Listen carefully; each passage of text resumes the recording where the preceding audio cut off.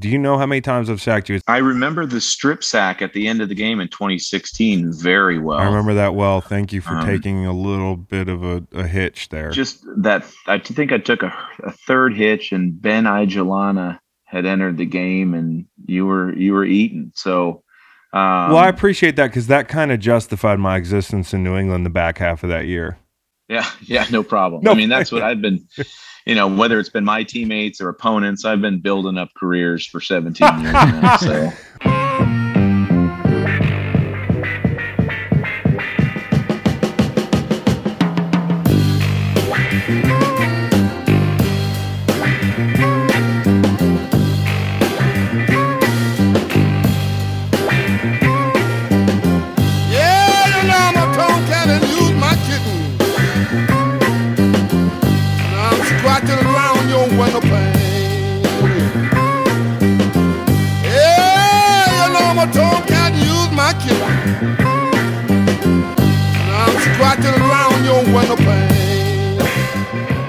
Brian Fitzpatrick's on the show today. Las Cruces, New Mexico. Hello! The city of the Garden of Crosses, which is not how I thought it would translate. Is this whole thing getting played out? Like, are people like... No, I don't think so. You can tweet us and let us know.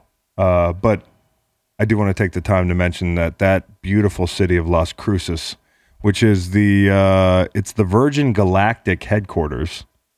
Yeah, Branson trying to get people up in space. That's where it all begins. It's right there on the Rio Grande. The Rio Grande. Why Grande for you? I think that's what it's called. Is it? The Rio Grande. Really? Yeah. How's it spelled? With an E on the end. Yeah, that's interesting. You would think you'd be a little bit more respectful of the people who named the river. Well, in Las Cruces. I mean, why are we Cruces? Why are we not Cruces? Well, for me, it is Cruces. Okay. Yeah, you were the one who said hello to Las Cruces. I mean, the river is the Rio Grande. That's dope by you. I can't do that. Yeah, so I just consider that next time. Rio. You can't roll your R's? I don't think so. That was a sincere attempt. Layup line today.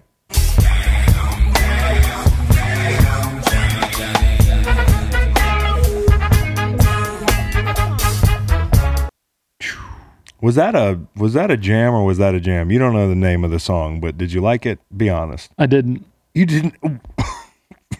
Whoa, are you okay there, partner? Well, I've had my second vaccination, so I don't think it's that. No, at least there's a 95% chance it's not that, but the allergies are still... I'm just blown away by the fact that you said you did not like Spody Odie Dopalicious.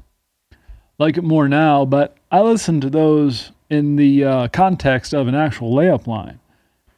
And like I'm up there, I'm jumping off my left foot, I'm going up strong, I'm nearly hitting the backboard. I wasn't, it didn't put me in that space. Well, I needed that space because right before the cameras turned on, I dropped my phone in those fucking chairs. And listen, it's the second time I told you we got these new chairs. My lovely wife needed the chairs that we make a living on at my, essentially the man cave. And like a good husband, I said, much obliged. Set update. Is that what I would say? Yeah. Yeah. Still cheeks. I noticed that the chairs haven't made their way over to your house yet. They're in the next room. That's part of the frustration. I know that I'm expected to run them back at some point, but definitely part of the frustration on this side of the fiberglass. Well, on my side of the fiberglass, I'm mostly frustrated by the fact that plexiglass, whatever it is, it's got to go in a couple weeks, I think. I just needed Spody to lift me up. And by the way, the horns, Sleepy Brown, the whole 9 yards. Top 5 Outkast song. By the way, I think I can turn you on to Outkast. I think I got a shot. Can I make a playlist? Sure. For sure. Outkast with a K. With a K. Yep. Spody Odie Dopalicious with a however you would guess at spelling it. Do you want to try to spell Spody Odie Dopalicious right now? Sure. Not a real word, obviously, so stakes are low, but you've made mistakes on here before. Spody Odie, I'll go Spoty Oaty, Spody Odie Dopalicious, Dopalicious. You got the third part right. Dopalicious? Yeah, Dopalicious, you nailed that. First two, they were different. 2 T's and an IE, and then 2 T's and an IE. Huh. Kind of sounds like Spotty Oddy. Spotty. To you Yeah. and me. Yeah. But not to 3K and Big Boy. So or Sleepy Brown, who produced the song. I love that song. Anyways, I dropped my phone in the new chair. Well, can I back up a bit? Sure. We got into a tiff through no fault of my own, I would say. Of course, you would say that. Scheduling. It's never been your fault. Issue. Well, when you don't tell me a place and a time to show up. Those discussions are on the team calls, which now, since you are so proudly under contract in the near future, you might want to join it, one or two of those. Yeah, so currently not under contract. How do I get onto the call if I'm never called? That's called. Interesting. Remember yesterday in the group text read, remember when I said, hey guys, if you're available for 9 p.m. and everybody said yes except Macon? No, you said if you're on the call, we'll talk about it then. All right, I'm sitting there waiting for a call. What do I do? Call an imaginary number? At any rate, apparently that's when I learn about when and where we're doing the combine. I learned about it here today. Apparently it's tomorrow. Thanks. Yeah, we're doing a combine. Listen, I think the reason we threw on Spodioti Dopalicious was to avoid situations like this where we're worked up. I had good reason to be worked up. We'll talk about the combine in a second. My phone dropped into that chair for the second time in 2 weeks, and I had my poor producer, Cowboy Reed, flipping the chair over. He's got the screwdriver and all that. It was also cool when you threw your computer and then threw the chair. I would have, if I wasn't concerned about the well-being of the good folks at Moe's. Shout out to Landry, actually. I had a cider the other day at Moe's. I would have thrown the chair right out of the window of our office. Which and it would have hurt somebody. It's a lot. 3 stories up. Yeah, I had an urge, like in the commercials, to just throw a piece of furniture out a window. I was so mad at that chair, so we needed something to pick the day up. And let's save the bickering on the combine for the C block after. Okay. Are you showering downstairs? I don't do that here a lot. I have a shower at home. Reed can't get his breath. Are you okay? Yeah. I'm good. What happened, Reed? Is Reed choking? Reed, drink too much water, and yes, guilty on the shower here. Okay, I have showered. Here. Yeah, if we could keep that water. That's a problem that you'll have to talk to the person who sold this building, like why they didn't check that before, why they didn't know.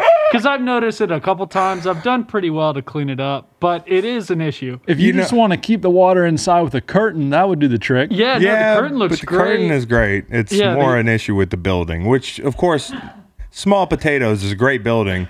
Oh, by the way, there's the huge construction site outside. I think you were made aware of. We talked about it at great length before making this purchase. See how it feels when... Improving the property value is what's happening across the street. Yeah. Improving your property value. You want to flip this bad boy, we can flip it. That's some loud improvement there. That's some in-your-face improvement.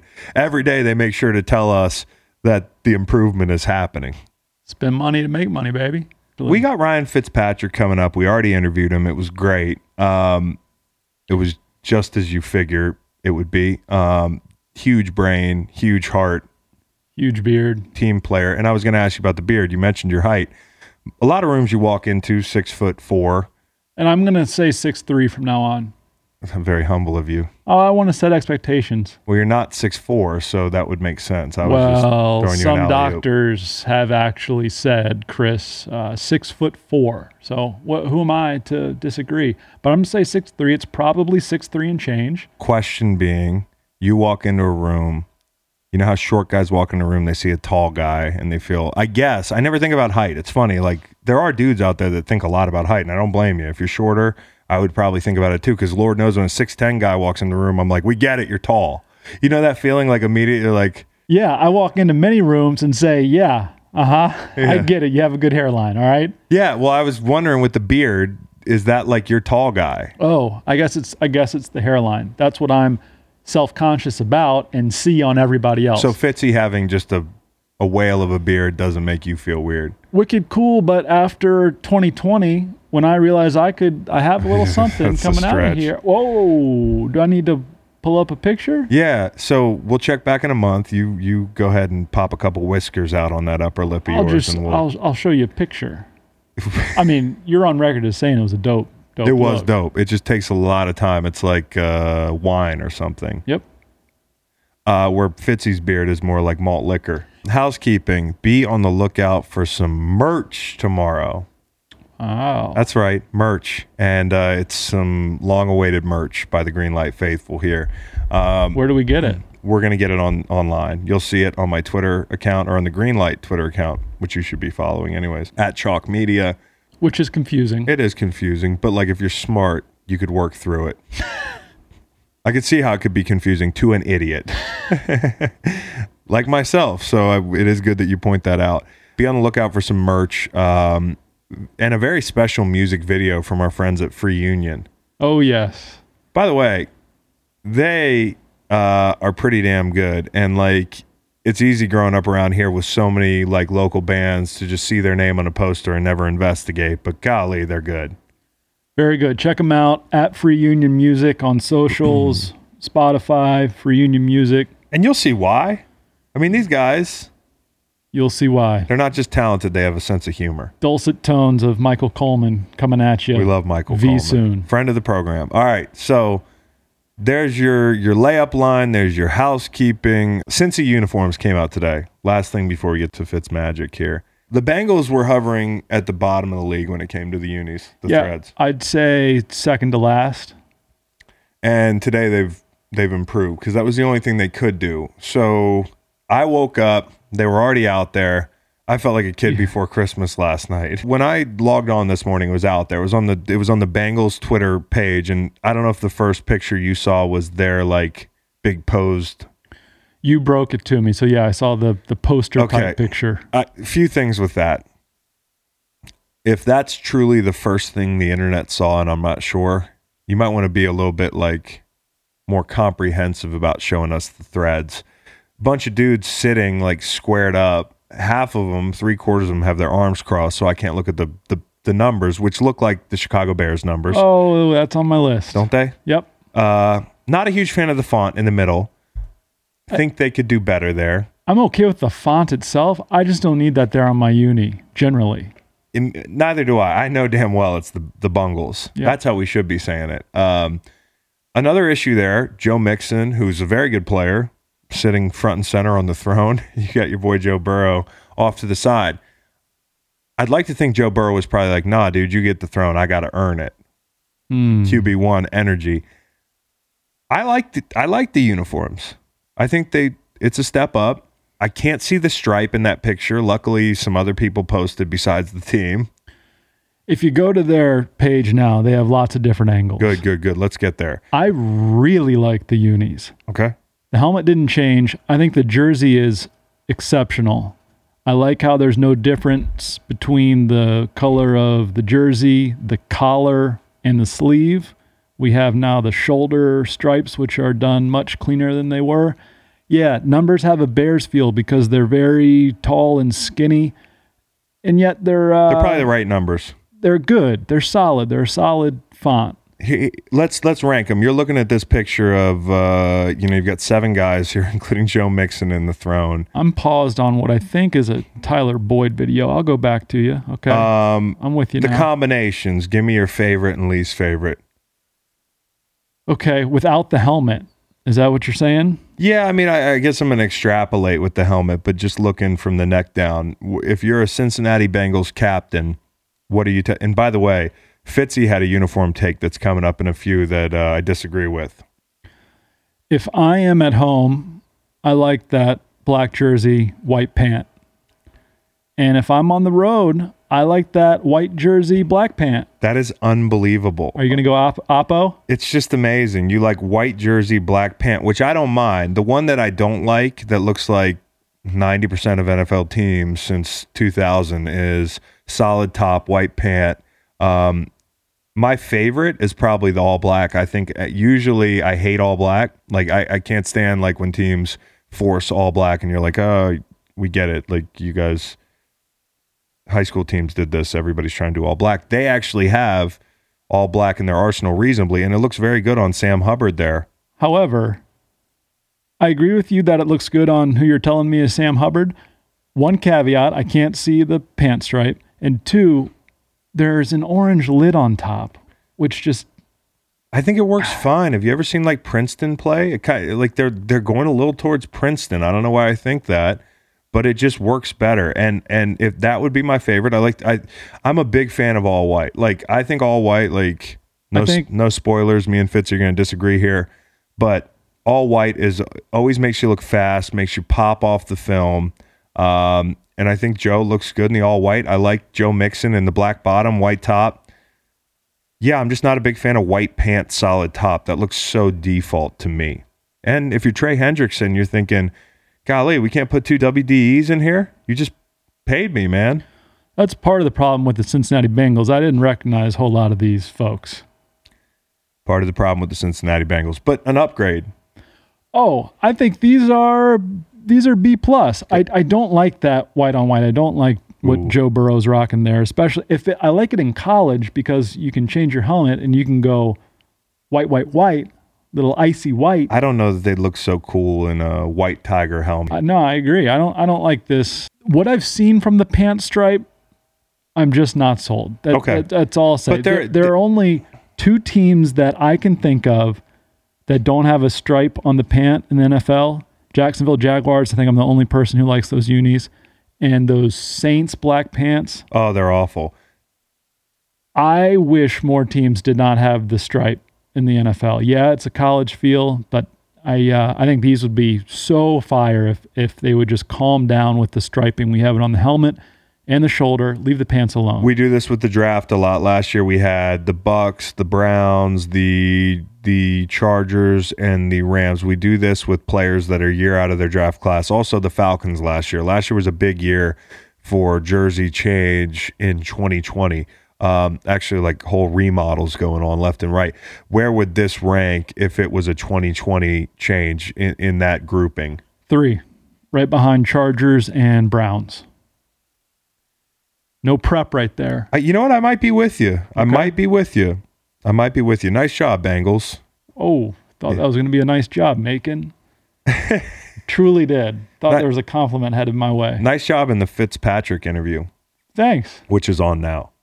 So I got Fitzy here, and the backstory is I told everybody, I was like, I think we got a shot at Fitzy. You know, like I know the guy.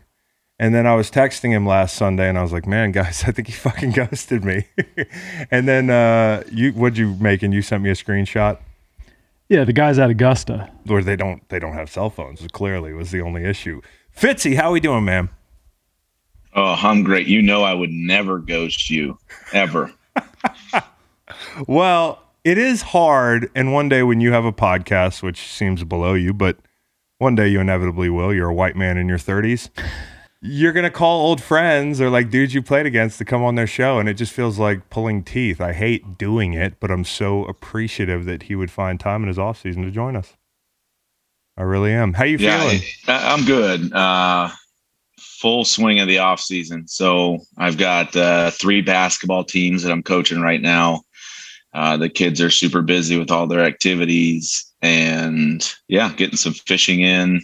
Was just at the Masters, like you mentioned. But yeah, definitely like to take advantage of the off season. Does Phillip Rivers get too much credit for having a lot of kids? Like, I feel like you don't get any credit for having 7 children. He's got more than I do. So, they always look at the guy that's the GOAT. And I guess he retired though. At present, which is your favorite child? That's a good question. That's a great question. I'm going to go with Jake. He's the youngest, and he's 2 years old. He's got some real potential right now. And some of the other ones, you're just, at 14, at 12, at 10, you can kind of tell they're going down the wrong path. So this coming from the 38-year-old starting quarterback. I know. Well, the cool thing, I was talking to Bo earlier, who's our great mutual friend. Shout out to Bo Allen, who's listening right now, of course. Bo, you got great hair. There's your compliment for the day. I have to give Bo a compliment every day. It continues into retirement. Bo was complimenting you because you're a dude with 7 kids. You're 38 years old. You and I both know the NFL is kind of like 2 social circles, generally, on bad teams especially. Like the young guys hang out with the young guys. The older guys go home because they have kids and wives and they have other lives. I think that's one of the hardest things about being a veteran leader. Like living that life where you go out to dinner, you make time to do lunch with buddies. You still like love the locker room, but you also have a bunch of kids and a wife and a life. How do you manage that? And is it weird to see kids that are 5-6 years older than your oldest every April? Yeah, it's a tough balancing act. And I will say, one of the toughest things about last year once they started figuring out the right thing to do with the protocols, and Tennessee had their outbreak in the meal room, and they really limited the interaction with fellow teammates to, you're there basically to dress out for practice, and then you weren't allowed to shower. You had to go straight home. And that part of it made it very difficult. I was fortunate enough that this was my second year with Miami. So I had some of those relationships with guys, but that's a really important part of, establishing a winning culture. It's an important part of why I still play the game. I love that interaction. And so that was very difficult last year. And hopefully this year, on the flip side, with vaccinations, with, a year more of information about COVID and how the season went last year, we'll be able to relax some of that when we're in the building and be around each other a little bit more. But that's a very key part, and something, for me, why I still enjoy playing so much. Well, I think making the effort also, like, it's endearing to teammates, and they know if you're like bullshitting the effort or not. And, everything you ever hear about, you as a teammate is that guy's going to make an effort with every corner of the locker room. I think it's a really easy thing for guys, you would think, but some guys just aren't as great at it. And I think it's cool to do it that late into your career. Fitzy, we saw the Bengals uniforms that came out today. You had a stop in Cincinnati, so we'll include them in this conversation. What's the sexiest Ryan Fitzpatrick has ever felt in a uniform, and then what's the least sexy? Well, I can tell you the least sexy, which Miami loved. Buffalo had a little bit. When you go all white, when you go white on white, I mean, I'm struggling with a dad bod as it is, and I'm 38. My metabolism is slowing down. I mean, every year they add 5 pounds to my weight of what I'm allowed to weigh. The white on white is tough for me. And Curtis Modkins, who was the offense coordinator in Buffalo, used to come up to me before every game when we were white on white and say, "God, you look terrible." And that was kind of his pregame speech for me. Still to this day, every time I go white on white, he texts me. But that was tough. I think one of the cooler games I played in, it was the Christmas game. It was the Jets in all green on Thursday night versus Buffalo in all red. I just thought that was an interesting contrast of colors. But I find a way to not make jerseys look cool. So I'm probably the wrong person to ask on that. You know what, dude? I think this goes to, like, a lot of your insecurities are inside, because I always thought you looked fire in the all white in Miami. I thought you looked like some of your best work was in Miami from a swag standpoint. So I don't know if that makes you feel better, but well, the throwback Miami, the Merino Miami uni is gorgeous, elite. But you two both wore, which, oh God, this uni might have won the press conference, but very quickly it got old. The navy and gold in St. Louis, dude. That's a tough combo. Well, maybe for you, you were still on the heels of Greatest Show on Turf when you showed up there. It was completely cratered as a brand in 2008 when I got there. It was quickly catering when I was there as well. Yes, it was going down. Shout out to Jimmy Lake. It wasn't his fault. Our friend of the program, equipment man. Yeah, Jimmy Lake. Yeah, Jimmy Lake. No, I mean, like, if I pull up where in the world, like pull up all the uniforms. Do you have a best and worst make? Well, that Dolphin throwback is the best for me, and the worst might be Buffalo was in a weird spot with Definitely that shoulder thing going on and multiple blues. I think they've really turned it around, though. I think their jerseys now they've turned it around in the last 5-6 years. They do look sweet, and I do remember actually like that. There are very few sporting events that you're like, I remember where I was when I saw that. And Buffalo and the Jets, Christmas Eve 2016, maybe, I believe it was. It's unforgettable because of that combo. I mean, talk about like Christmas color rush to the max. That was electric. Yeah. So well, and I've always been the guy, when you are walking out of the locker room, they've got the picture of what you should look like, what you shouldn't wear, the bandana, you should have your socks halfway up. I mean, that's me. I still go. I mean, I was disappointed when they made us put thigh pads and knee pads back in. So was I. I'm glad they didn't go hip pads and tailbone pad, but I still now, just kind of as a joke, wear the full knee pads, like the ones your dad probably wore back in the day. Yeah. Yeah. So guys like the 21, 22, 23-year-olds in the locker room love that. They love to give me a hard time about it. And, I like to eat it. Well, I had the foam helmet like into year 8 of my career. You know how everybody was going to that cool gel helmet that was much better for your CT and your brain and all that stuff. Like I had the asbestos inducing yellow foam like in my helmet, and I was getting forehead bruises. Nobody told me.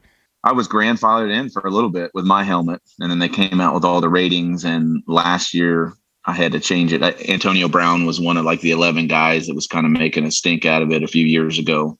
And it's a helmet that's always worked for me. I have never had a reported concussion. I don't think I've had a concussion, so I didn't know why I had to change, but they made me change it finally like 2 years ago. Cincy, like I had forgotten about Cincy. Like you've been everywhere, like you've seen it all.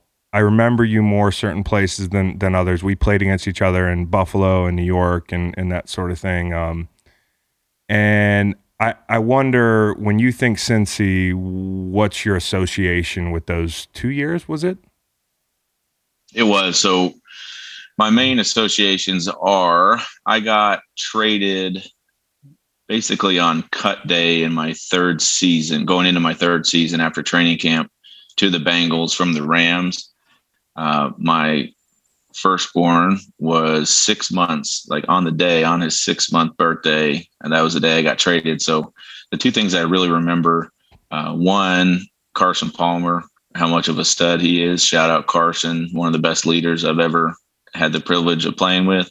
And two, when I was told that I got traded, I walked out Earth City parking lot. Mm-hmm. And I don't know when you were there if they still had the based on seniority, 1, 2, 3. Yeah. So I had the lime green Volkswagen Beetle with a flower in the front. No. Every now and again, my wife needed the Pathfinder, and so I had to take the Volkswagen Beetle in. And I was in, at that point, it was going into my third year, so I'd probably moved up from spot number 92 to spot 37 or something. No beard. Walking out, I call my wife. No beard, can't grow any facial hair at this point. Probably no chest hair either, which we can talk about that later. Oh. But yeah. And I call my wife and I say, "You're not going to believe this. I just got traded." And right as that is happening, Jay Zygmunt, I believe his name was, Jay walks out and taps me on the shoulders. I'm saying this to my wife. So I, get scared and hang up the phone. Well, I didn't tell her where we got traded to. So there was like a 4-minute period there where she was like, "Oh my God." And this is kind of before, everything. Adam Schefter has the scoop before it even happens, kind of deal. So she sat in suspense for 4 minutes, and I told her, "Hey, we got traded to Cincinnati," and we moved out. We had to move out, during the season, basically week 1, which wasn't the easiest thing with the newborn, but little did we know that would not be the most difficult move we would have to make. Yeah, no. And actually, it's not always Adam Schefter. I want to give credit to my co-host. You cucked Adam Schefter a few weeks ago to remind the listeners on the Kyle Long to Kansas City thing. Kyle Long, unretired. How'd you get that scoop? We know people, dude. We know people. We don't want to give our secrets. That's huge. Wow, I know, it is huge. Literally, it's huge. I mean, well, Kyle's a big guy, is what I mean, to be specific, so nobody gets any of the wrong ideas. I was thinking about Cincy because I'm looking at your career, and nobody remembers you as the guy that, didn't play a lot in St. Louis, didn't play a lot in Cincy. Everybody thinks about you and your career as this guy who's electric at every stop, and you hope he comes and plays for your team. And even if you're not pulling for the team, you pull for Fitzmagic. Like, that wasn't you for 4 years. You were waiting your turn. And I guess I wonder, because with the background of like, you could do whatever you wanted. Like, you didn't have to play football. Was there ever a moment in those 4 years that you were like, maybe I'll do something else? Or were you willing to stick it out and do the career backup thing if that's what it took? No, I was willing to do that. And really, I didn't know, my first start ever, or not my first start. The first game I ever played in, Mark Bolger had been hurt the week before. Jamie Martin was the starter. I came in down 21. We came back and won the game against the Texans, threw for 300 yards and 3 touchdowns, and thought, man, this is a little bit easier than I thought it was going to be. And quickly humbled after that. But when I got my first taste of success and then, multiple failures right after that, it just became a huge challenge for me and something that I loved. Alex Smith announced his retirement. Just got that on the phone. Interesting. Oh, Fitzy broke it. Per Fitzy. Quote tweet it. Per Fitzy, dude. Hey, by the way, same draft class as you. Let's stop and talk about him for a second, right? You guys, 2005, same class. Two of the all-time dudes, in my opinion. I love Alex Smith. What's Alex Smith's legacy to you, Fitzy, on the spot? I mean, I think, it's a goofy label and sometimes gets used too much, but I'm going to use it for him. He was a winner. I mean, he won, when he was in San Fran at the tail end there, when he was in Kansas City, and, it wasn't always the 300-yard games and 5 touchdown passes in the way that it kind of happens now with some of these young kids. But everywhere he went, he made the team better. So I think that's one thing. And then a quick story with Alex, and one of my biggest regrets to date. So same draft class. He was picked number 1. I was picked number 250. But he was always really nice to me going through the process, and I've always appreciated him over the years. When Alex broke his leg in that game a few years ago, I had what I thought was similar injury. I fractured my tibia in 2014 with the Houston Texans. And so the single worst tweet, or not tweet, I've never tweeted, the single worst text I've ever sent out, I sent it to Alex. And I said, "Hey, Alex, just want to let you know, they'll fix you right up. You'll be good as new. I'm out here and I don't feel any pain from, my injury, 3 years later or whenever it was." And I sent it and felt good about it. And he said, "Well, mine might be a little more complicated." And, 17 surgeries later, and the story of what he had to overcome. I mean, I felt like the I'm so glad he's okay ever. And we can laugh about that now. Me too. But what he did last year was incredible for him to get back on the field. And I was very happy after sending that text that he didn't lose his leg. Oh, there's nothing worse than I totally get how you're feeling. I mean, and if it happens, that's amazing, dude. You just got chills, and I felt like last year, and you've dealt with it, getting crushed in the pocket and the physicality of playing quarterback in the NFL. Last offseason, I said they're crazy if they play him. He's crazy if he plays. They're not really doing this, right? In camp, I kept thinking, they're not really going to play him, right? He's just playing one snap, right? But he got a lot of action last year and was very effective. Very effective. I don't know. Did you cringe watching, or were you happy for him? Well, I think back to, the first game that he got put in was against the Rams. And It was, just images of Aaron Donald jumping on his back and him sitting there, having to hold Aaron Donald on his back, and got sacked a bunch that game. And it was pouring rain, and it just seemed like it was a miserable experience. But I don't want to speak for Alex, but I'll say I assume that there was such a huge personal challenge for him just to prove that he could do it, that he could come all the way back. And I think it was a really inspirational story for a lot of people watching him do that. And I also think probably of all the moments in 2020, the one that you wish there were fans there for. Seeing his family in the stands was special, and to them it was probably all the same. In the rain, supporting him was kind of a metaphor, rain or shine. They're there for him. They were there for him on game day. It's pouring down rain. There's nobody in the stands. It would have been cool to see a raucous ovation for a guy like that. Definitely all class. So happy trails, as they say, to our boy Alex Smith. Rare player that sits for 4 and kind of starts for 10 plus years. I mean, at quarterback. Is there a way forward for that guy now in the NFL? And do you see a Ryan Fitzpatrick that you're eyeing up that might be the next you?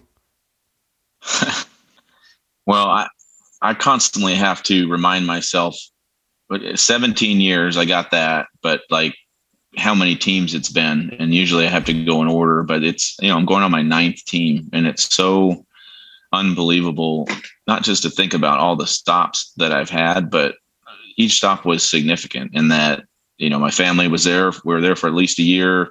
I started a bunch of games for every franchise, and just, when you get into a building, the relationships that you make, not just with the players, but as we're shouting out Jimmy Lake again, the support staff, like there's so many relationships that you make and you get fully invested in these people. And then every year I'm doing it again at a different stop. So there are guys that have had the career that I have in terms of moving around a bunch, but in terms of actually, playing significant time, starting games and playing a significant role in a franchise, I don't know that 9 will be done again, just especially at the quarterback position. It's fairly rare. Yeah, it is rare. And at times it frustrates me because I'm sure it frustrates you. It's like you could do the very best you can somewhere and you're like, damn, is it happening again? Like they just have an idea. Like, they have an idea whether they picture a young guy and he's not here yet or it's another guy in free agency. Like that has to frustrate you sometimes, right? Because you've had stretches of brilliance where you're like, damn, they give X player 3 years here to get it together under a system. I'm right here in a new stop and they got another idea and I'm getting chased out the door or they're, like that has to piss you off sometimes if you're being honest. Yeah. And I mean, I was very candid after last year being benched, winning 2 games going into the bye week, that I just didn't think it was the right move and that it hurt. But I'll tell you, 2 of the most rewarding years I've had were in Miami. Just to see and to be a huge part of the turnaround there and just to instill confidence in guys that didn't have it. I think the fans, really appreciated the effort that I put forth. And so for me, my career is not going to be about Super Bowl rings and, even unfortunately lots of playoff appearances or anything like that. It's going to be about the relationships that I've made and, in the different stops I've made, the impact I've had on people's lives. And the last 2 years was some of the most impactful time I've had in an organization in the NFL. Well, the book's not closed yet on the playoffs now. Okay. Oh, you're right. No, it's not closed. And I'm just saying I'm not littered with playoff games the first 16 years. So. Well, that's just the first 16 years, Fitzy. Okay. We're going to light a shrine in here. I don't know if you saw what happened last time we lit a shrine. Nick Foles to the playoffs. We're going to light a shrine for Fitzy here soon. Listen, I look at some of these stops. I look at Miami. I heard you talk after the benching in Miami, and I felt like most people were on the same page that, and this is what frustrates me as a former player. How many times have we heard coaches say it's a production business? Right. Many. Okay. Is it a production business? I mean, there's certain positions where it's all about looking towards the future, where it's all about trying to find the next big thing, the franchise guy, and quarterback definitely falls under that. So sometimes it is all about sacrificing in the present for hopefully being better in the future. Does it help when you're like, damn, I know in my mind, I deserve to play. I don't want to put words in your mouth. If I'm Ryan Fitzpatrick last year, I deserve to play. But I got this guy next to me that depends on me to mentor him and not go in the tank. Like you got to take some pride in being that big brother, even when it's not easy. Yeah. And it makes it easier when it's a good dude, when it's a guy that works hard, when it's a guy that appreciates it. And Tua is all those things. So that part of it, having to swallow your pride a little bit and do the best you can and be present for him every single day. That part of it was made easier because of who he is. Now, that being said, I still wanted to be out there and, I ended up getting a few opportunities. He hits his thumb in practice. I go out in the Jets game and we beat the Jets. And then I get thrown at the end of the Denver game and get thrown in at the end of the Las Vegas game. So, you still have to stay ready and sharp. And as a quarterback, it's hard to do that because you don't get any reps. So I just try to lean on the experience a little bit and go out there and throw the ball around the yard, which that stuff's still fun for me. And you can have a chip on your shoulder without holding a grudge, or does it have to work both ways? No, I think I've always, with coaches and even with members of the media, I know that they have a job to do. I've always tried to keep good relationships with all of them, even if sometimes I don't agree with the decisions or, media members. Sometimes they're not going to write the nicest things about you. I understand and appreciate that they all have jobs to do. So I try to keep it as professional as possible. And I've had some great and still have some great relationships with guys that, and Coach Flores is actually one of them, where I didn't really agree with some of the decisions he made about me personally, but I can look past that and appreciate the relationship we were able to build in 2 years. Yeah, that's big. I mean, I think more guys could stand to learn that. If you play long enough in the league, somebody's going to tell you something negative about yourself that's not true. And so, like, it's going to happen a lot, whether it's through, how they express their opinion of you with their wallet, how they move you, how many snaps you play. Like, if you play long enough, you're going to be at odds with the coach. And I feel better about doing what I've done. I felt like I haven't been vindictive enough with some of my former coaches that I hate on a football level, but I never could bring myself to hate them on a personal level, right? Like, just because you didn't think I was very good at that juncture, or you liked a different guy, like, I've liked coaches better than you. So what, I mean, I don't think we have to hate guys that we were at odds with on a football level all the time. And it's easy to fall into that trap. Yeah. And you only have so much energy too. Like I've got to put and focus my energy on the things that are way more important than that, and maybe when I'm done playing, I'll be able to hop into your chair and we'll be able to say mean things about all these guys. But football is too difficult of a game. It's too hard for you to worry about all those things and not just focus on what you're trying to do on the field. No doubt about it. And then, we've got the opposite of the spectrum, which hopefully is this year. I'm looking at Washington and I'm saying best opportunity with the good team, to kind of clear the floor for Fitzmagic. Am I correct in that assumption so far in your 16 years? Well, since I was released from Buffalo, every year has been, sign on as the backup or sign on as the bridge starter, hoping to find the next big thing and draft the next big thing. And when you go to teams that are signing you as a bridge in hopes to find the next big thing, a lot of times that means they're not very good, that they're drafting early. And this is a pretty unique situation for me, since 2012, in that this is a team that went to the playoffs this year. This is a team that is young, that has a bunch of energy, that's got a great head coach, and they're headed in the right direction. So I would say this is a really unique opportunity for me, to be able to go in, to be able to earn the starting job and, see where it takes us. But I really like the direction of the team and the talent on the roster. I know you're probably going to say everybody, but is there one guy you're really excited to throw balls to there? Oh, yeah, Terry.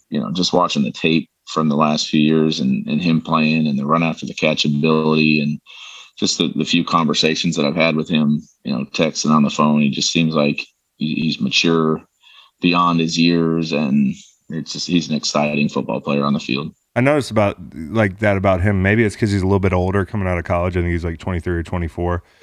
It didn't work out for me in being mature at 23, but he does seem like an 8-year vet. Like he's got that kind of gravitas. And then you have that with Chase on the other side of the ball. Like they've accumulated some young guys that act like vets. I think that's a really good thing. And that makes life easier on you when you walk into a new locker room. Yeah, I think so. And it sounds like you're throwing a compliment at Ohio State there too. Which I don't like to do that usually. Yeah, I don't either really. But those are two guys that came from that program that, they're doing the right things and saying the right things. Even so a broken clock it is a shout out. Is wrong, right? Correct. It's wrong a lot. Yeah, that's right. It's wrong a lot. It's right twice during the day. That's where we need the Harvard stuff and the UVA stuff. In 2020, I was a general manager of 2 fantasy football clubs that won Super Bowls. Both featured Scary Terry McLaurin. So you will enjoy him. Oh. Antonio Gibson. Oh, now we love Curtis Antonio Samuel. Gibson. Logan Thomas. But I'm thinking about the first huddle you likely ever stepped into was Isaac Bruce, Torrey Holt, Marshall Falk, Orlando Pace, I would imagine. I mean, what was that breathtaking, I would imagine? I mean, and Steven Jackson, when Marshall got tired. So, I mean, I was in there. We've already mentioned the no facial hair, the no chest hair, voice cracking still. These guys are looking at me to tell them what to do. I'm just, pinching myself like, what the hell am I doing in this huddle? But then you you do it. It becomes football. But I remember my first ever pass.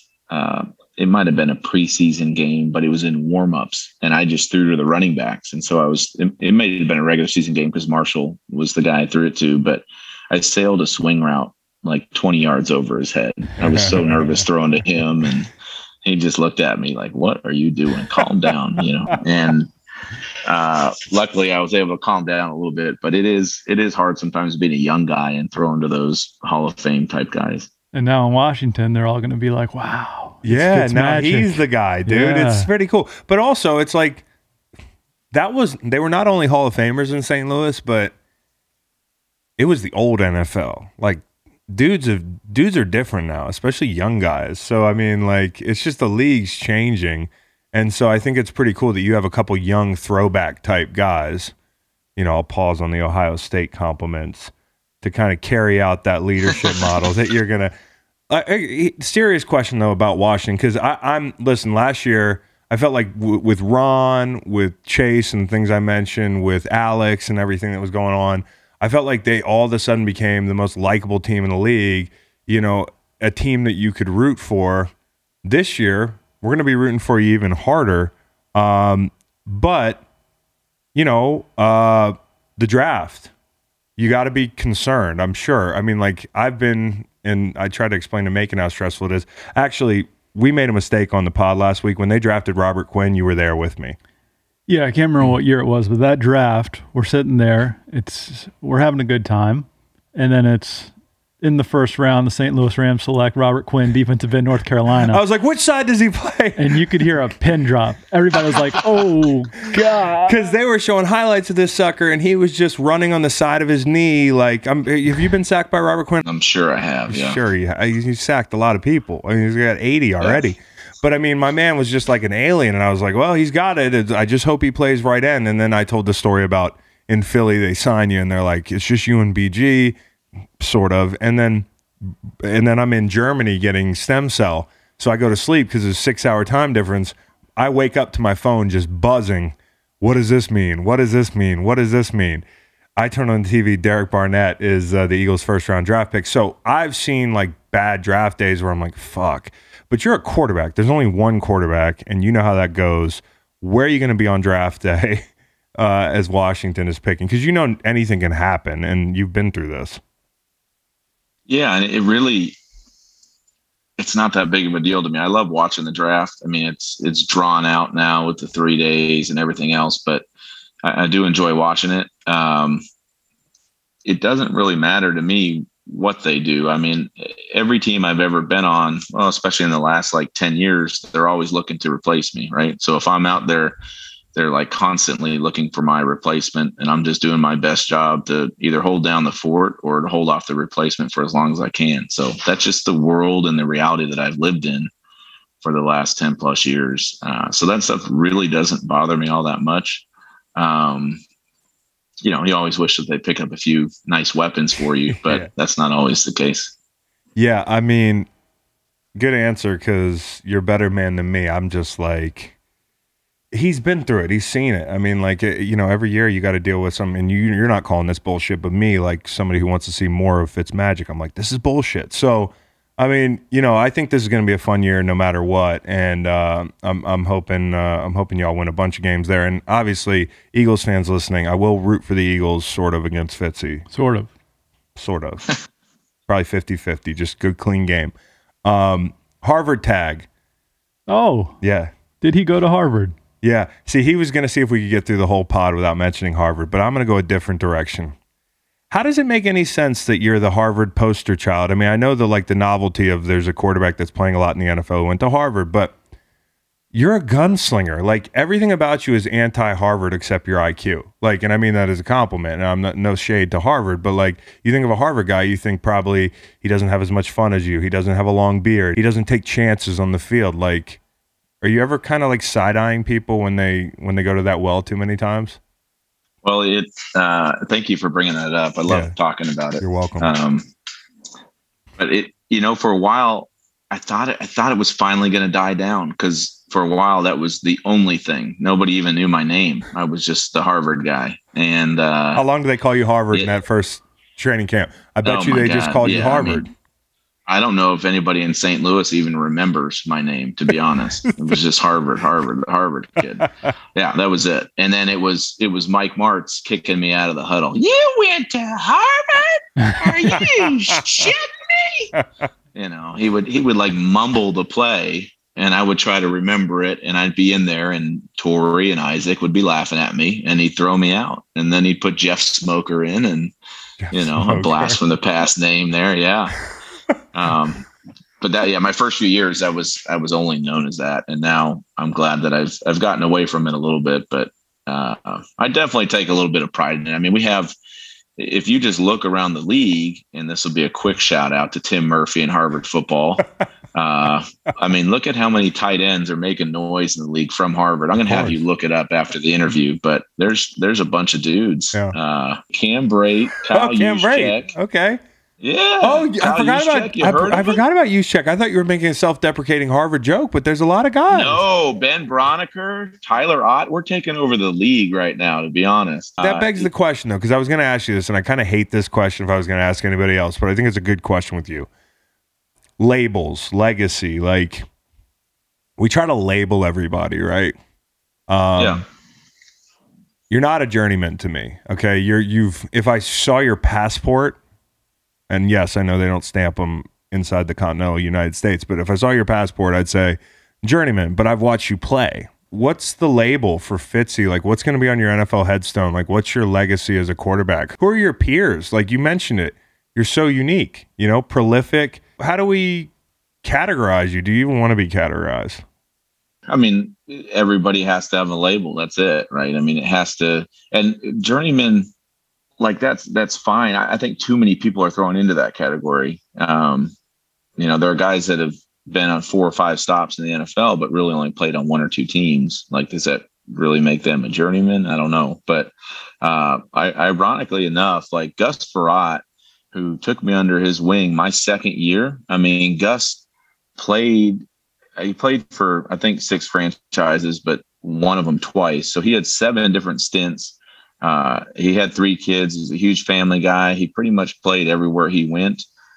He was a guy early on that took me under his wing, and there's a guy that started, for 6 different teams. Now, once you start going into the 7 and 8 and 9, it gets pretty slim. But I think I don't know. I think my career has been very, very unique, and maybe we've got to create a new category. And now that you're part of the media, maybe you can do that. Well, let's put it out there. And maybe if you want to talk offline and you got some monikers you want to try on, we can do that. I was thinking like, and this might even be below you, celebrity journeyman. Also, I don't even like bridge for you, because bridge infers that's the solution to get from one end of, a body of water to another. I think bridge is below you. Well, I appreciate that. Yeah, no problem. What's your favorite bridge in the world? There's a bunch of great bridges. You're right about that. You're really waiting for me to answer that one? Yeah, I am. Yeah. We'll go with the Skyway Bridge in Tampa. Yeah. Okay, good. That was by the way, we didn't talk about Tampa's uniforms. They were hideous before they changed them. So, I mean, imagine how many yards you could have thrown for in the new Bad Boys. Did you know they were going to be that good? The all red. I didn't. I'll tell you what, though, when the best move they made, in my opinion, I mean, obviously the Tom move was great, but the one that doesn't get talked about is Todd Bowles. Yeah. I mean, let's think about what Todd Bowles did to that defense in 2 years and being there. And I got to work very closely with Todd. He was the head coach when I was with the Jets. And I mean, he's one of the more impressive coaches I've ever been around, especially on the defensive end, and just a guy that he's so aggressive in nature, and just the way that he calls a defense and calls a game, it trickles down to his players. And I was really happy to see the success that he was able to have, and the stamp that he was able to put on that defense. I think he's one of the dudes that I don't know why it took so long, or it's taking so long for him to get a second opportunity as a head coach. I mean, and I hope the Super Bowl solidifies the fact that he's got what it takes. Nobody that's ever played for Todd Bowles has said a bad word about him to me. You know, he's just one of those rare guys, and hope he gets. And another I don't know. Yeah, I mean, I don't know that. I mean, I think he's in a great situation right now. I think he loves calling defenses. You know, I think everybody kind of wants to be the head or whatever, but I think he's probably pretty comfortable. I mean, I haven't had these conversations with him, but knowing his personality, I think he's very happy with where he's at and is enjoying life, doing what he loves, which is being the defensive coordinator. You've played under a bunch of head coaches by virtue of being around. I played for a bunch of head coaches by virtue of playing in St. Louis for 8 years. So we know good coaches, bad coaches. We also don't like to talk shit about people, I'm sure. Here's the way I figured we'd get some good answers out of you. Let's pretend you're a head coach. Not that you would ever do that. Right? You would never want to coach, would you? No. Okay, good. Because it's just too much. There's too much wasted time in coaching. There's too much. Hey, I keep my toothbrush at the office because I didn't even have time to go home. I was here, you know, I slept for 3 hours on the floor and brushed my teeth, and that's all the time I had. I couldn't even eat breakfast. Like there's a little too much of that goes on, you know, the dick measuring contest, if you will, with how much time you spend in the office. And I think a lot of it is completely unnecessary. Oh, yeah. Oh, I sleep on my couch. See, I have a couch in my office. Look, yeah, I sleep there every night. Like, I'm not impressed. Like, work smart, not harder. Maybe smarter, not longer. Yeah, smarter, not longer. I think the Thursday night games kind of show that too. Yeah. Like sometimes the simplicity of putting a game plan together and not overthinking it and just going out there and playing. It's amazing that they can get a game plan put together in a few days when normally, you know, it takes every hour of every day leading up to the Sunday game. And that's the most difficult part for me in that profession. Well, here's the fucked up thing, dude. Like when y'all are in the QB room meeting for 36 hours and maybe 30 of them are, like if you meet for, let's say 24 hours in a week in a meeting room, how many of those hours as a QB are worthwhile? He's shaking his head. Yeah. I mean, like half of what we do, I'd say is worthwhile. So now imagine being a D lineman and having to be in meetings as long as the QBs. Yeah, never understood that one. If you're a coach, what style coach are you? Like what you just mentioned, like efficient time in and out of the building, you know, how many padded practices, give me like kind of like the way your team's going to play. You've seen enough coaches. I know you probably have built like the perfect coach in your head. Yeah. You know, it's interesting though, because the game really is changing from when we first, what was your first year? 2008. 08. Yeah. So even from then and the Ray Lewis style linebacker, and there are no longer like these, you know, linebackers that are playing all three downs very rarely. And if they are, it's because everybody passes on first and second down now too. But the game has definitely become more of a finesse style game. And it used to be so much about the callus and building up and hardening your body and getting ready for the season and, you know, constantly hitting throughout the year. I wouldn't really go that route. I mean, I think it's necessary in training camp, but during the year, it's so much about just being healthy and being able to play fast. And then just for me, the biggest thing as a play caller is making it damn certain that the guy you're calling plays for knows that you have confidence in him by the way that you call the plays, by your aggressiveness. And that's kind of the way, you know, simply put, that I would go about it. Will you be resting your head in the great state of Virginia while you play for the Washington football team? That's a good question. Yeah. Nice. We are not like 100%. We're about 95% sure right now. Yes. Would you consider purchasing real estate in the great state of Virginia during this Washington stint?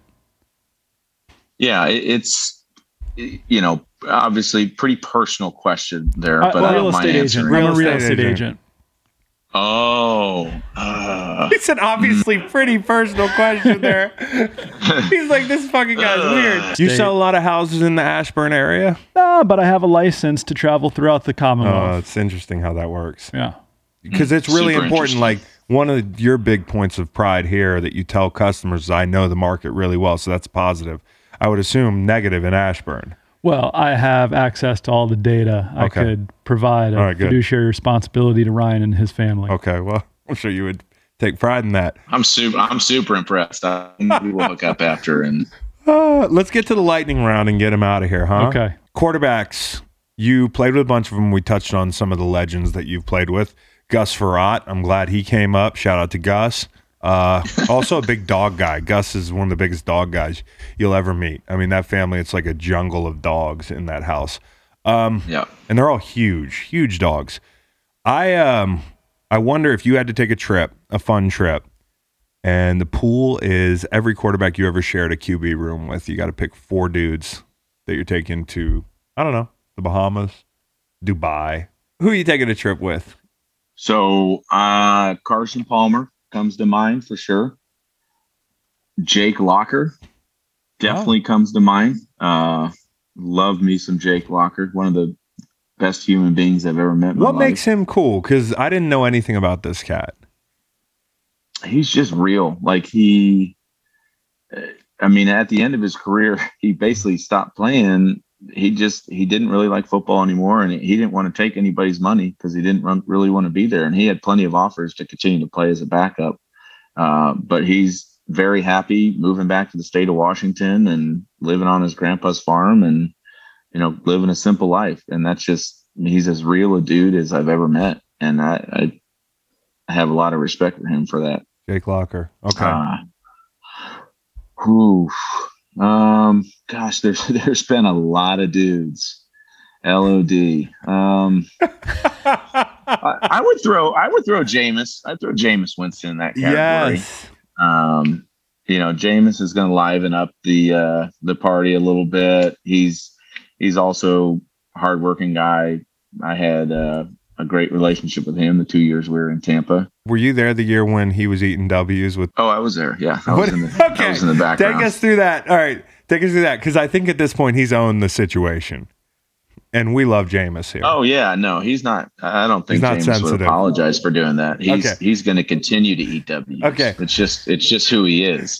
So, you're standing there watching the speech. What's going on, dude? What's going on?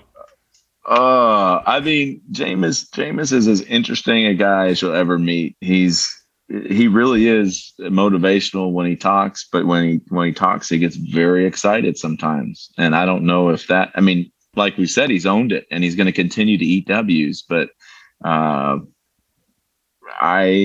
was loving it. I was into it. I was bobbing my head up and down. I was ready to eat some W's, but I think my helmet was on, so I couldn't get them through the face mask. Yeah, the W's are hard to get through. You got to pull the mask up. Yeah, it's a tough letter to go with. Yeah. It's like if you want to eat an I, you just go straight through the bottom of the face mask. That's a lowercase I. I wonder what he's got to do, in your opinion, obviously, people listening, if they want to be dicks about it, they'll say, we'll stop throwing interceptions. But what is he got to do to rejuvenate his career? And then also, do you think New Orleans was low-key the most brilliant place he could have gone? Yes, I do. And I don't know, after he left Tampa, I don't know what what other places he had to choose from, but I think it was brilliant in that Drew was at the tail end, and I think he knew that. And, the guy threw for 5,000 yards and 30 plus touchdowns a few years ago. Yeah. So there's a few things that he's got to figure out in his playing style and kind of limiting and knowing when the play is over and that kind of thing. If he gets that figured out even in the least bit, that's a brilliant move for the New Orleans Saints because he has the work ethic, the talent, all that stuff. And I think it's a very underrated move that people haven't put enough they haven't talked enough about it this offseason, because if he ends up being the 16 or 17 game starter there next year, I think he's going to have a great year. I really do. With Sean too. And we were on Fitzy to New Orleans train. At least I was, but I get why you stayed away. You don't want to usurp your boy Jameis, who's going on the trip with you. Who is the fourth trip goer? So the fourth one I'm going to throw in there, a little known guy by the name of Jabron Hamden. Jabron was a backup with the Bills when I went. He started a clothing line called Ali Al Fatal after his playing days were over, and one of the most unique, interesting guys I've ever played with. Jabron Hamden. I legitimately don't know who he is. I had to Google him. He's from San Diego. Bishop O'Connell, Virginia guy, Indiana. Yeah. But he was a great baseball player growing up. Has some crazy stories about his childhood. And I don't know, everything about the guy is super interesting. I think he was even the league MVP in NFL Europe one year. Oh, nice. But one of the most interesting men in the world for sure. Yep, got you. And that was that's 4 of them. So we've got the trip lined up. Let me ask you something. Do you know how many times I've sacked you? It's not that much, and it's not a rhetorical question. I'm not that important. Well, I remember the strip sack at the end of the game in 2016 very well. I remember that well. Thank you for taking a little bit of a hitch there. Just that, I think I took a third hitch, and Ben Ijalana had entered the game, and you were eating. So, well, I appreciate that because that kind of justified my existence in New England the back half of that year. Yeah, no problem. No, I mean, that's what I've been. Whether it's been my teammates or opponents, I've been building up careers for 17 years now. So, well, so the other one I had a half sack against you in Buffalo when we played y'all up there. And by the way, that place is so fun to go play. And then the third one I had forgot because it was such a garbage sack. It was Christmas Day in New England. I think I pushed Ben Ijalana, and then you tripped, and I just tagged you. But where I'm going with this is most painful sack you've ever had, and what makes a hit on a quarterback hurt. We're not don't give rushers in 21 the blueprint, but I feel like sometimes we'll hit you really hard. You won't feel it, and then you'll kind of fall awkwardly and take 15 seconds to get up. So what gives? So, boy, there's a lot of questions there. I will say the half sack that you had on me, I think you gave me unnecessary hip thrust when we were down on the ground, which I seem to remember and appreciate. I'm glad you appreciate it. Now, in terms of the hits, a lot of times if it's a blindsided hit or even a hit from the front, but where I'm stagnant and not moving, those don't hurt as much as maybe one where I'm scrambling out of the way and going up to the line of scrimmage and getting hit. If my momentum is going one way and your momentum is yours is going the other way and we meet, usually I'm not going to win that one. And so the 2 worst hits I ever took, London Fletcher, I was with Buffalo 2011 in Toronto, and I changed the protection and I shouldn't have. And London Fletcher came unobstructed to me and broke 6 of my ribs. Luckily, I threw the pass. It was completed. It went for 50 yards to Fred Jackson, who's my favorite teammate of all time. And it was a 2-minute warning. So I kind of crawled up and couldn't breathe, but I didn't have to come out of the game because of the 2-minute warning. That one was ridiculous. And then James Harrison was the other one. So I think both those guys, hard-headed, low center of gravity, and I was going towards them while they were coming towards me. And kind of linebacker types. I feel like the bigger a dude is, the less good he is at lining up a kill shot. We just kind of hit you however we can. Especially a guy who's not that athletic like me. I'm going to just get there and try to hit you. But those guys, they know how and when. So that makes sense to me. It makes a lot of sense to me. You mentioned Bulger, Jamie Martin, and then Jeff Smoker. Could this have all not have happened? Were there days in camp in 05 where it's damn, Jeff Smoker, you're really throwing a tight spiral right now. Smoking it. Yeah. Well, I'll say, so that year, I was the 4th string guy pretty much all of training camp. And I got put into a preseason game, and I closed my eyes and just threw a bomb to Kevin Curtis. And I think that game I was 1 for 1 for 75 yards and a touchdown or something. And that kind of changed the trajectory of my career because I don't know that I would have made that team. And then the next year, Scott Linehan comes in and brings in his guy, Dave Ragone from Louisville. And so that was really dicey.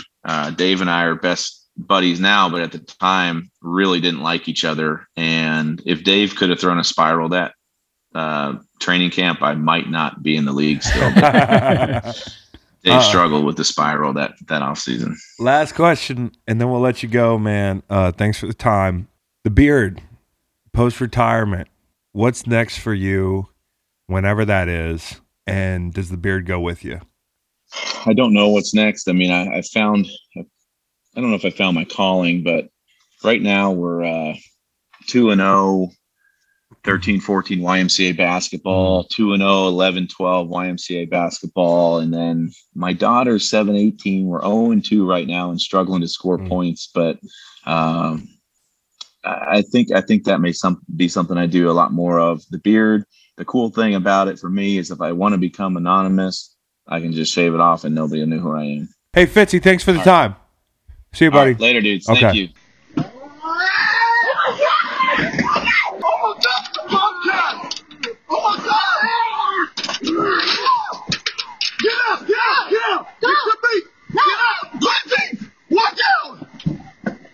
Shoot that fucker! It's a bobcat! Attack my wife!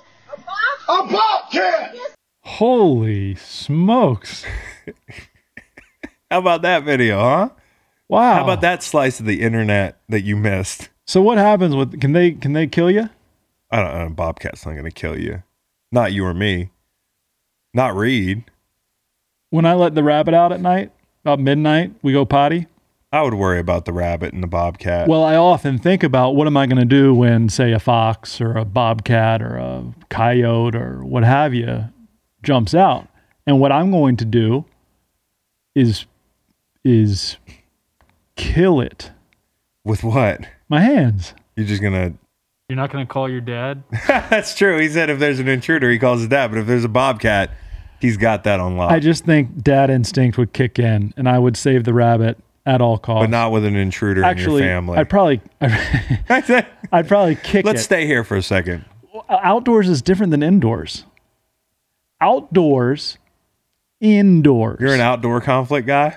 Yeah, if it's outdoors, I will kick the thing that's coming after the rabbit. Okay. What if the intruder, like you go out to your car to grab something at like 1 a.m, there's a guy like walking up to your door. He's like, oh, this is awkward. I was coming to break in. You could be like, try the house up the hill. Nah, we're home tonight. Try again next time. What if he was like, you mind if I break in anyways? Yeah, I would. We'll be away, redacted to redacted if you want to come back. Where's the house key? We leave a key under the mat. Yeah. Is that where it is? No, we don't even have a mat. Come to think of it. So you just lied to the intruder. He knows when you're coming back. Anyways, I'm not worried about the intruder. Got cameras everywhere. I would just say, like, coming off that video, I've always thought that foxes get like a raw end of the deal because we assume that they're like really, like, foxes are low-key larger than you think. And I've always thought bobcats, which you're lucky if you see one in the wild because they're pretty like ghost-like. I've always wondered if bobcats were getting a raw deal on the respect end of things because they're actually a lot bigger than well, I thought they were bigger than you think. But the way this like suburban dad just shot putted this thing 15 to 20 feet, nothing about a bobcat scares me anymore. I'm surprised he ID'd it as bobcat so quickly. Was it quick? He stared at it in the air for 5 seconds. How long do you need? You put one in my hands, I'm going to be like, I don't know, mountain lion? Really? Yeah. All right. Let me show you a bobcat. He's in North Carolina, former home of the Charlotte Bobcats. He really? Mm-hmm. And what's amazing to me is like bobcats have been around for, I don't know, look it up. Decades. Eons. At least decades. All it took was like one Ring camera and you've got the most famous bobcat of all time. Like not a lot of competition there. DJ Augustine. Well, that was what people had. A lot of people were like Gerald Wallace. Oh, damn. I should have jumped in on remember this. who I used to play with in 2K all the time was Gerald Wallace. Yeah. Some people say my game is a lot like his game, like slasher. Not much of a shooter. I get Chuck Person a lot. You do? Yeah, more of a shooter I think I'm Mike Dunleavy for me. or Kyle Singler. Yeah. I'll take Dunleavy. Yeah, I think Bobcats, like, it's unfortunate what this Bobcat did for the entire Bobcat community, because I think people are just going to be running up on Bobcats. Look at the size of this Bobcat. Yeah, scary, man. Yeah, you never know what they're going to do. That interview was good to quite good. Not because of us. Nah, Fitzy's just a low-key, chill cat. No ego. Yeah, dude. No callback intended to cat. I know. I was on thinking the about that. brain. I thought that was a lot of fun. By the way, you think Aaron Rodgers sat a while in 2005? Fitzy, who I think downplayed the fact that he probably wears a lot of the slights on his sleeve. I would. I do think that with Fitzy, it's easy to say, well, you know, he hasn't done quite enough to show that he's a franchise guy, but he's always in situations where he has to make an impression quickly. He has to play for his contract because it's up soon. Think about how many like guys who are household names, quarterbacks that we hold to a starter standard, that have to reprove themselves over and over again. The way I think about it, he gave Gus Frerotte as kind of a peer of his due to the fact that Gus played on a bunch of teams. I think Teddy Bridgewater is somebody that in a very different, like in different packaging, you know, a little bit more under control, a little bit more of a game manager, maybe a guy that's not going to turn the ball over as much, incredibly well-liked, charismatic, and you always want him to get that next opportunity. There's just not many guys. I mean, you think about it, and that's the thing. Like people are like, "Oh, Fitzy's prone to turnovers." Well, what do you do when you're on a team that needs a bridge, or they think they need a bridge? I mean, that team's probably not that great. You got to make some of that Fitz magic happen. And like I said, your contract's coming up soon. Like, fuck it, let it all hang out. And that's why I love that he plays the game the way he plays. Yeah, 27 games under 500 is his record as a quarterback, which speaks even more to his staying power. I mean, he's always gotten that next job, maybe in part because he's viewed as this great guy to have in the room, and then he ends up getting jobs, winning jobs. And in Miami's really the lone time where it's like, oh. Well, let me ask you a question. He wouldn't say this. I mean, you know, and I was behind it because I think that like B-Flow, he owned it. Like there wasn't any gray area. I'm just starting the hot hand and like with an eye to the future, even though the big quarterback change wasn't the hot hand at all. But he was like, listen, this is like the future. So he gives us the best chance to win, whatever. I don't think he gave him the best chance to win. Right. Talking about Tua. Yeah. No, I think you're probably right. But what makes Fitz so cool is that he was able to say, hey, I don't think this is right. And he spoke his mind, and yet he totally gets it. Like he has the perspective, likely in the moment and after the fact, that this is how it's going to work. He was 36, 37 years old, and they just drafted a quarterback in the top 10. And he said, you know, he loves B-Flow and thinks he'll be successful, and didn't agree with that call.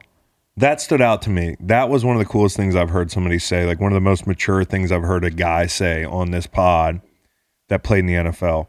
Like, and it made me feel better about not like cussing out certain coaches and like still talking to them. And I think if there's a coach that I didn't agree with his handling of my career or like my situation team to team, he probably knows that, but I tried not to make it personal, and sometimes I thought like I was weird about that.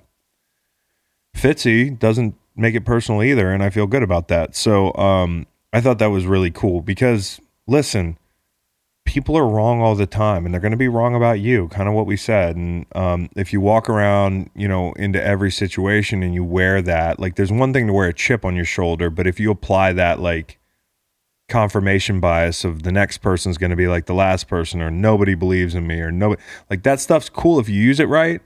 But I can tell you that if you start to think too negatively of coaches and of like the NFL, it's going to be really hard for you to give your new place a chance. And he's got a new place he's got to, you know, prove himself at every year or two.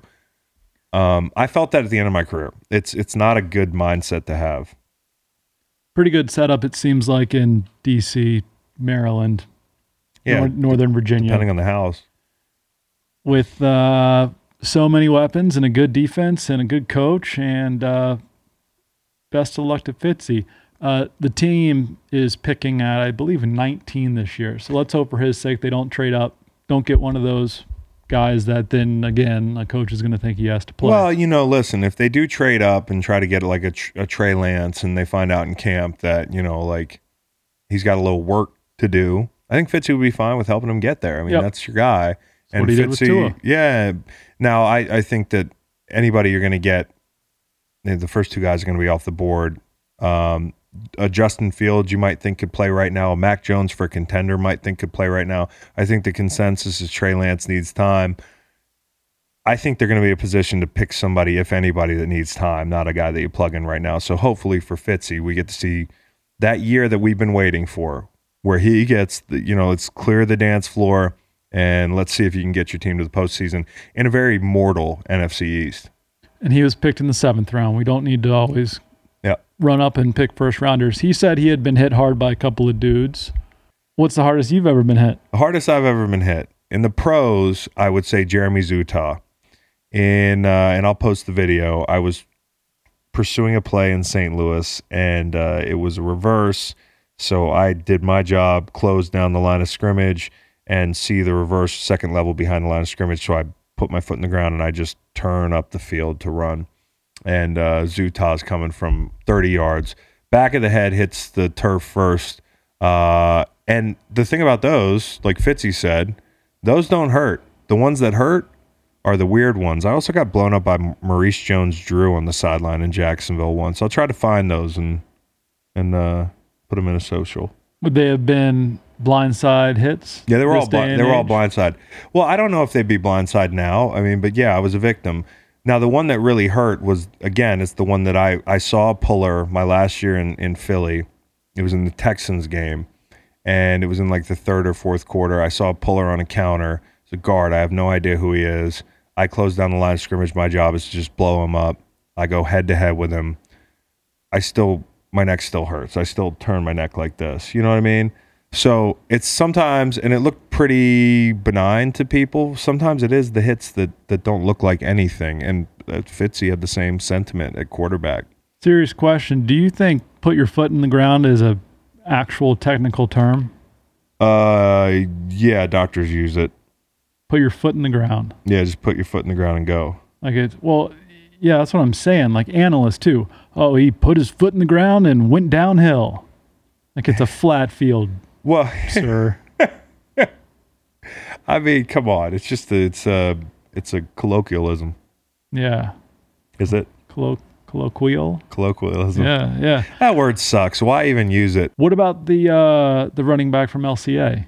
Oh, yeah. Okay, so he hit me really fucking hard. That's good. I forgot that one. Rashad Jennings, which one of the shows that you weren't co-hosting, I think I talked about this, but he hit me on the sideline, state championship, last game, senior year, almost get through the whole thing. We're winning, playing well. I'm pursuing a play. And Rashad, who played 10 years in the league, he was 250 pounds as a fucking running back in high school. This kid hit me so hard, dude, I didn't know what happened, and I couldn't breathe. And I was on the ground, and I was embarrassed because I was like, damn, when the wind gets knocked out of you know how this is. Yes. It takes like 10 seconds. So your job is to not look like you're hurt and just know you're going to get up in 5 to 10 seconds. The whole thing, because it was just me and Rashad Jennings, we were like Godzilla versus King Kong. And, of course, you get him sometimes, but he got me in the 4th quarter. Thank God it was inconsequential, the outcome, but that was a hard hit. Coolest nickname of all time at quarterback? Fitzmagic.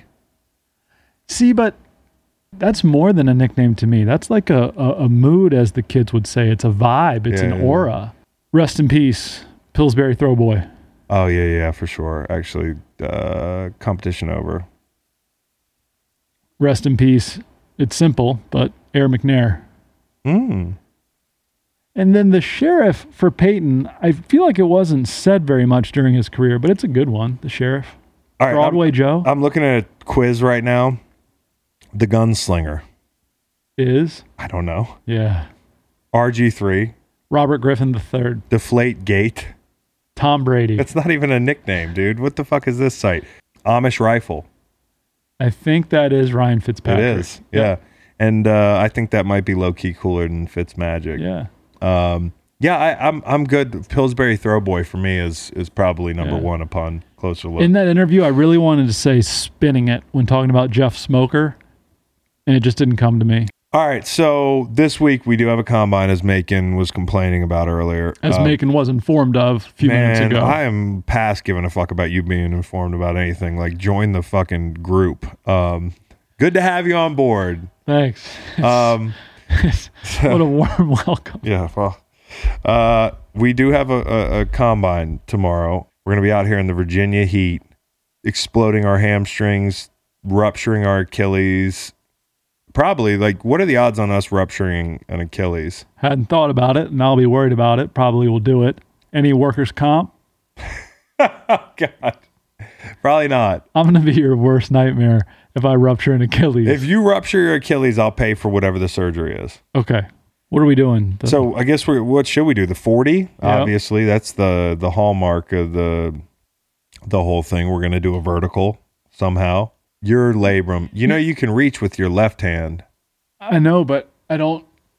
Yeah, he's losing a good 3 inches because of the labral tear here. That's a legit thing. It's hard to fake that.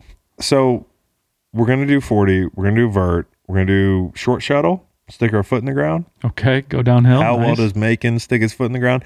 3 cone, which I am really worried about. I don't think I'm gonna be very good there. I've got great ankle flexion, so I'm actually excited. Could be a pass rusher. I'm excited to show my skills during that particular drill. And I have the broad jump here. Oh, boy, do ya. Yeah. So we're going to do some combine interviews too Friday. So you guys are going to enjoy. We're going to interview Reed like we're thinking about drafting Reed. We're going to interview each other, just build a psychological profile.